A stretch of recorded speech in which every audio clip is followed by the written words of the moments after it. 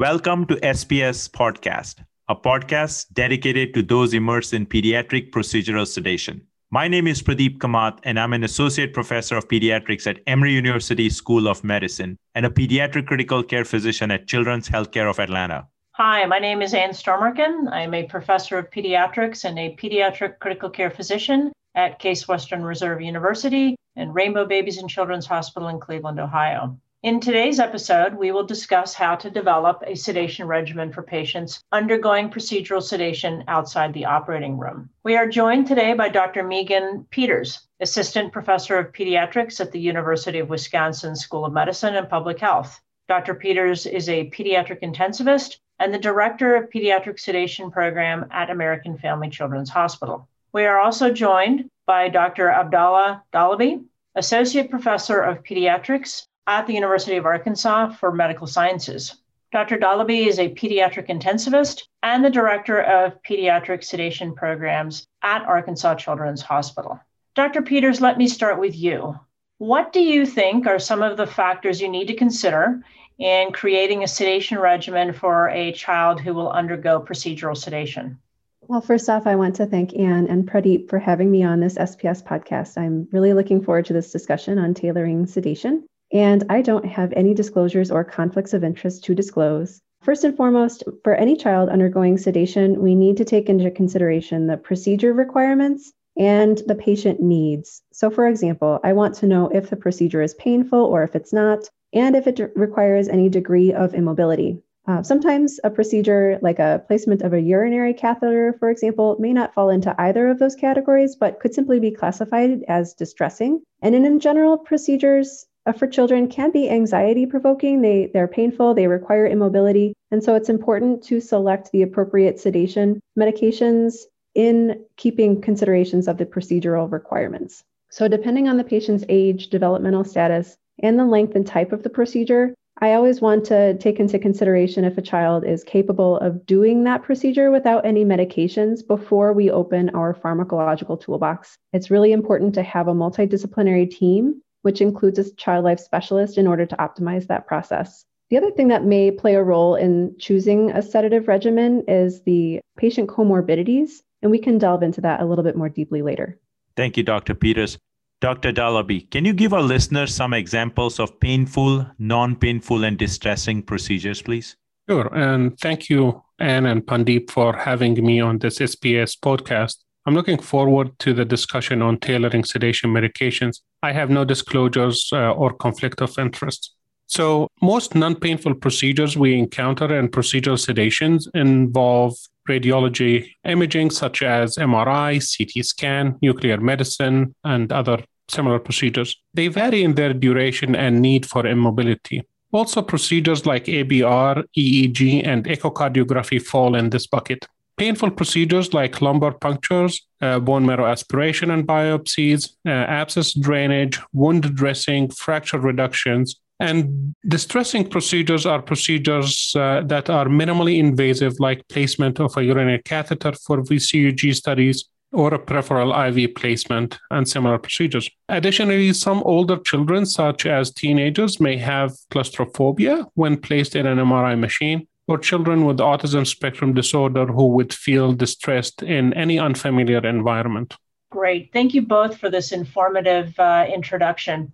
Let's actually now discuss some cases to illustrate how we go about choosing a sedation regimen for our patients. I would like to underscore the fact that for all of these cases, we will be following the American Academy of Pediatric guidelines for procedural sedation with respect to patient pre-screening, NPO guidelines, patient monitoring, for example, heart rate, blood pressure, pulse oximetry, and tidal measurement, as well as the criteria for discharge. We also recommend that the sedation provider is not the proceduralist, but is only providing sedation, assisting in monitoring vital signs, and will recognize and manage any adverse events that transpire, such as airway or hemodynamic compromise.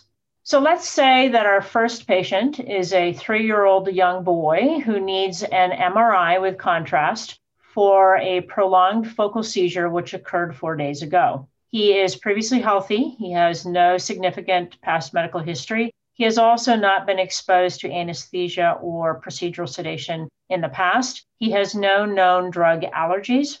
On examination, his physical exam is unremarkable, and his vital signs are normative for his age. He is appropriately NPO. Dr. Peters, can you walk us through as to how you would approach creating this child's sedative regimen? Sure. So this case provides a classic example of the need for sedation for a non-painful procedure. In this case, it's MRI imaging. And these imaging studies require immobility to acquire high-quality diagnostic images. And this little guy is 3 years old, so he's not at an age where he could lie still or be distracted by a movie for an MRI that would last anywhere between 30 and 40 minutes. So for this situation, it's best to provide deep sedation. That's going to happen after placement of a peripheral IV. So I'll administer, in many cases, a very good option is to administer a propofol bolus followed by a propofol infusion, and that is going to run for the duration of his MRI imaging. And of course, in order to use propofol, we'll need to place a peripheral IV. That will also be required for administration of contrast. So I may also offer the family the option of providing a measure of anxiolysis for peripheral IV placement. A good option is using nitrous oxide. And one of the many advantages of nitrous oxide for placement of the PIV in this situation beyond simply anxiolysis and mild analgesia is also that it causes venodilation so that those veins will be easier to cannulate. And I chose propofol for this child because it does provide good depth of sedation as well as anxiolysis and immobility for the duration of his MRI. Thank you, Dr. Peters. Dr. Dalaby, if this patient has proven allergies such as anaphylaxis in the past, how would you approach this child's sedation for the MRI study? So first, I would like to point out that egg allergy on a skin test or manifesting as a simple rash or gastrointestinal disturbance is not a contraindication to using propofol. Egg allergy is commonly related to egg protein, but propofol contains egg lecithin, which is a phospholipid. So being allergic to egg is not necessarily related to the components of egg and propofol. In fact, this is also true for soy allergy. A recent study from Australia published in the journal Anesthesia concluded that genuine serious allergic reactions to propofol is rare and is not reliably predicted by a history of food allergy. But since this patient has a prophylaxis to egg, then it is recommended to avoid the use of propofol. In such case, I would consider the use of IV dexmedetomidine. I would give a loading dose, follow that by an infusion. Sedation providers should expect approximately 15 to 20% drop in heart rate from baseline values without any hemodynamic compromise. If any bradycardia or hypotension is seen, then we can decrease the dex rate. I also like to give a dose of midazolam either orally or intranasally before the procedure as a pre-medication. I find that this usually decreases the amount of dex that I need to use and increases the duration of sleep provided for the procedure. Dr. Dalaby, is pentobarbital an option here? Well, pentobarbital was commonly used sedative for such patients in the past, but now we have shorter acting agents like propofol and dexmedetomidine. The use of pentobarb has decreased as shown by a recent study actually done by Pandip in Pediatrics 2020, and it was published using the data from the Pediatric Sedation Research Consortium. A previous study also used the same database, showed that the sedation with IV pentobarb can be associated with side effects like failed sedation, prolonged recovery, vomiting, and unplanned admissions compared to a sedation done by propofol. Our group published a study regarding the use of oral pentobarb for pediatric sedation. It works best for patients younger than the age of 3 years, so it would not work with this patient. And it still was associated with higher failure rates than propofol. For that reason, we don't use it much anymore. Great discussion. Let's move to another case. Dr. Peters, a 5-year-old girl has been admitted with signs and symptoms consistent with acute lymphocytic leukemia, and she requires procedural sedation for a diagnostic bone marrow aspiration and biopsy with a lumbar puncture. This patient has been previously well, with no allergies and has normal vital signs. This patient has never undergone anesthesia or received sedation in the past. Dr. Peters, how would you approach creating a sedation regimen? This is a classic example of a painful procedure that will also require some degree of immobility. So after making sure that that patient doesn't have any important contraindications, I would choose to give that patient a dose of fentanyl. And then following a dose of fentanyl for induction, I would plan on administering a induction dose of propofol. We would titrate that to effect. And then depending on your preferences in your institution, you could continue to give small aliquots of propofol to maintain depth of sedation consistent with deep sedation for the duration of the two procedures. Or what you could do is you could also set an infusion of propofol to run for the duration of these two procedures, which could probably last about 15 to 20 minutes, depending on the expediency of your procedure lists. For this patient and for all patients too, I would recommend and encourage using some measure of local anesthetic. In this case, use of EMLA would be a good choice. That's a eutectic mixture of lidocaine and prilocaine. And you want to put that on the site at least about 45 minutes prior to the bone marrow aspirate and biopsy. Alternatively, the team performing the procedures could use local lidocaine that's instilled just at the site prior to the bone marrow biopsy and aspirate. The combination of fentanyl and propofol is really nicely tolerated, and it does provide good analgesia and amnesia, as well as anxiolysis and immobility. Additionally, if you use fentanyl and propofol together, it will spare you doses of propofol about 34% less without any increase in incidence of adverse events like hypotension. And that was a study that was performed by my group at the University of Wisconsin in 2008. Alternatively, if you would prefer not to use fentanyl, you could use ketamine. That also has really nice analgesic effects, and it does provide good protective hemodynamic effects, especially when you're using it with propofol.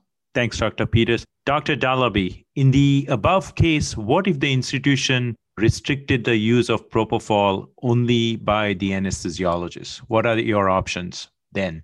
Well, first, I would like to agree with Dr. Peters that in this case, local anesthetics will help a lot, especially if you cannot use propofol. In that case, I also would recommend the use of combination of intravenous ketamine and intravenous midazolam. IV midazolam can be given as a pre-medication followed by ketamine induction dose. Then ketamine is titrated to effect every 5 to 7 minutes. Ketamine is associated with emesis, though, with this patient population, those patients who receive chemotherapy. In some cases, I would like to consider substituting midazolam with intranasal dex as a pre-medication. And with this combination with ketamine, it will work really nicely and will give you a steady sedation throughout the procedure. Great discussion. Let's actually consider a third case. We have a 6-year-old girl who has autism spectrum disorder and requires procedural sedation in order to undergo venipuncture, ECG, and echo. This patient is otherwise healthy, has no drug allergies, and the autism spectrum disorder is described as being in the mild to moderate range. Dr. Peters, what would you use for her procedural sedation?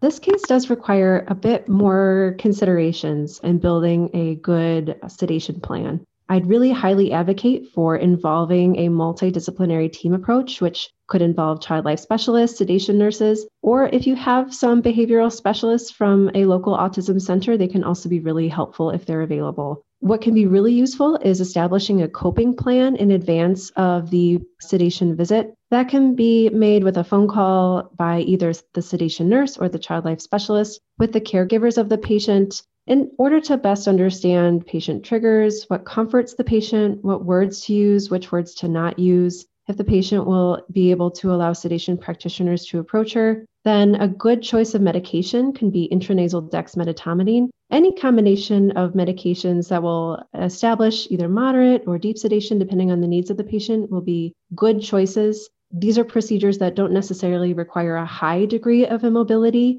but they do require some degree of cooperation on the part of the patient. So in some situations, moderate sedation is something that can accomplish these procedures. So dexmedetomidine is a good choice, like I mentioned. Alternatively, intranasal or PO midazolam or a combination of both of those things is also a good option.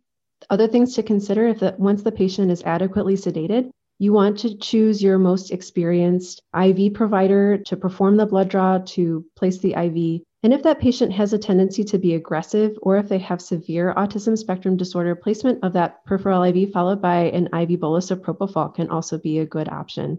A propofol infusion can be used if the procedure, like an MRI or an echocardiogram, is going to be prolonged. And the other consideration that you can make is that some of these patients can be violent and can kick and injure staff. And in those situations, it's good to have a discussion with anesthesiology in advance of the procedural sedation appointment, and even refer to anesthesia if a gas inhalational induction is the safest option in order to keep both the patient and the staff safe. Thank you, Dr. Peters, for that great discussion. Moving to the next case, Dr. Dallaby, how would you approach a 9-year-old with a distal radius and ulna fracture from a recent fall on his right arm, requiring reduction and casting of the fracture? Patient is previously healthy with no allergies and has never received sedation anesthesia in the past. Current vital signs are stable and patient is appropriately NPO. However, the mother wants no medications with any addiction risks to be used in a child today. Okay, well, that's a nice twist on that. So the child in this case requires a fracture reduction and casting, which is, although it's a very short procedure, it's a very painful procedure too. Many medications that we use for procedural sedation may theoretically fall into the category of medications with potential addictive effects. However, the exposure is short, and to my knowledge, there had not been any documented cases of addiction from exposure to medications during sedation. So in this case, I will explain to the mother that pain control is very important and will tell her that I will do my best to use non-opioid analgesics. My go-to combination would be propofol and ketamine. I administer sub-dissociative doses of ketamine and follow that with propofol boluses titrated to effect. If the family are present during the procedure, I would usually warn them that the child may move, and I will tell them that we are giving them deep sedation and not anesthesia. But I also would assure them that they will not be aware of the procedure and they will not remember anything when they wake up. We can also substitute ketamine with a combination of IV fentanyl with propofol, given as we discussed before. The combination of ketamine with pre-procedural midazolam is also an option. However, there is a higher incidence of post-procedural vomiting associated with ketamine, especially if we give it IM. Doctors Peters and Dallaby, we thank you so much for this informative session on tailoring procedural sedation. Do you have any clinical pearls that you can share with our listeners today in regards to developing a sedative regimen for procedural sedation in children? I think it's always really important to consider using a multidisciplinary team approach to sedation. In particular, our child life specialists perform a very important role in making sure that the patient's needs are met, both from the aspects of the procedure, but also from the aspects of the comfort of the patient. So it's important to explain to parents and to the child, if it's age appropriate, what is expected, both from the procedure as well as the sedation. And if sedation medications can be avoided, so for example, if you have an 8-year-old that's in need of a short imaging procedure, that 8-year-old may be able to get by without any sedating medications for that procedure. That is always the best approach, is to use as little as necessary, but always use enough that will encourage and lend itself to a high rate of success, both for the patient and for the procedure. There are certain procedures or prolonged imaging studies where sedation is going to be necessary. And another really important thing that I want to convey today is just that anytime you have any painful procedure, anything that's going to be invasive or uncomfortable, don't forget to consider adequate analgesia in your sedation regimen that you're using. And the use of local anesthetics can really reduce the need for more sedative hypnotic use, including propofol. If you've got a proceduralist who's willing to be nice and generous with their local anesthetic, that can often be a really helpful approach to successful sedation. I agree with Megan, and I would add to that a good history of what has worked and what had not worked in the past is important, especially in patients requiring frequent sedation for procedures or images. In pediatric sedation, we only use a limited number of medications. So knowing the pharmacology and interaction between those medications is very important for anyone providing sedation for children. And always remember, when using a sedation combination, that 1 + 1 does not equal 2. It's always more than 2.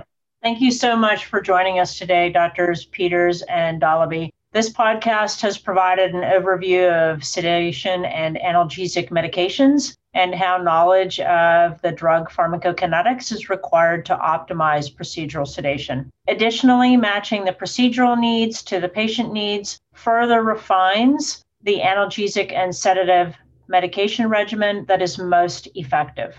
Involving a multidisciplinary team, including a child life specialist, and communicating clearly with the patient and the family will optimize patient outcomes and enhance everyone's experience. This concludes our episode today on tailoring sedation. We thank Dr. Peters and Dr. Dalaby for their expertise on this topic.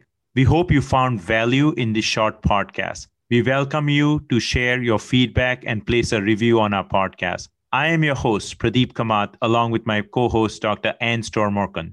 Stay tuned for our next episode. Thank you.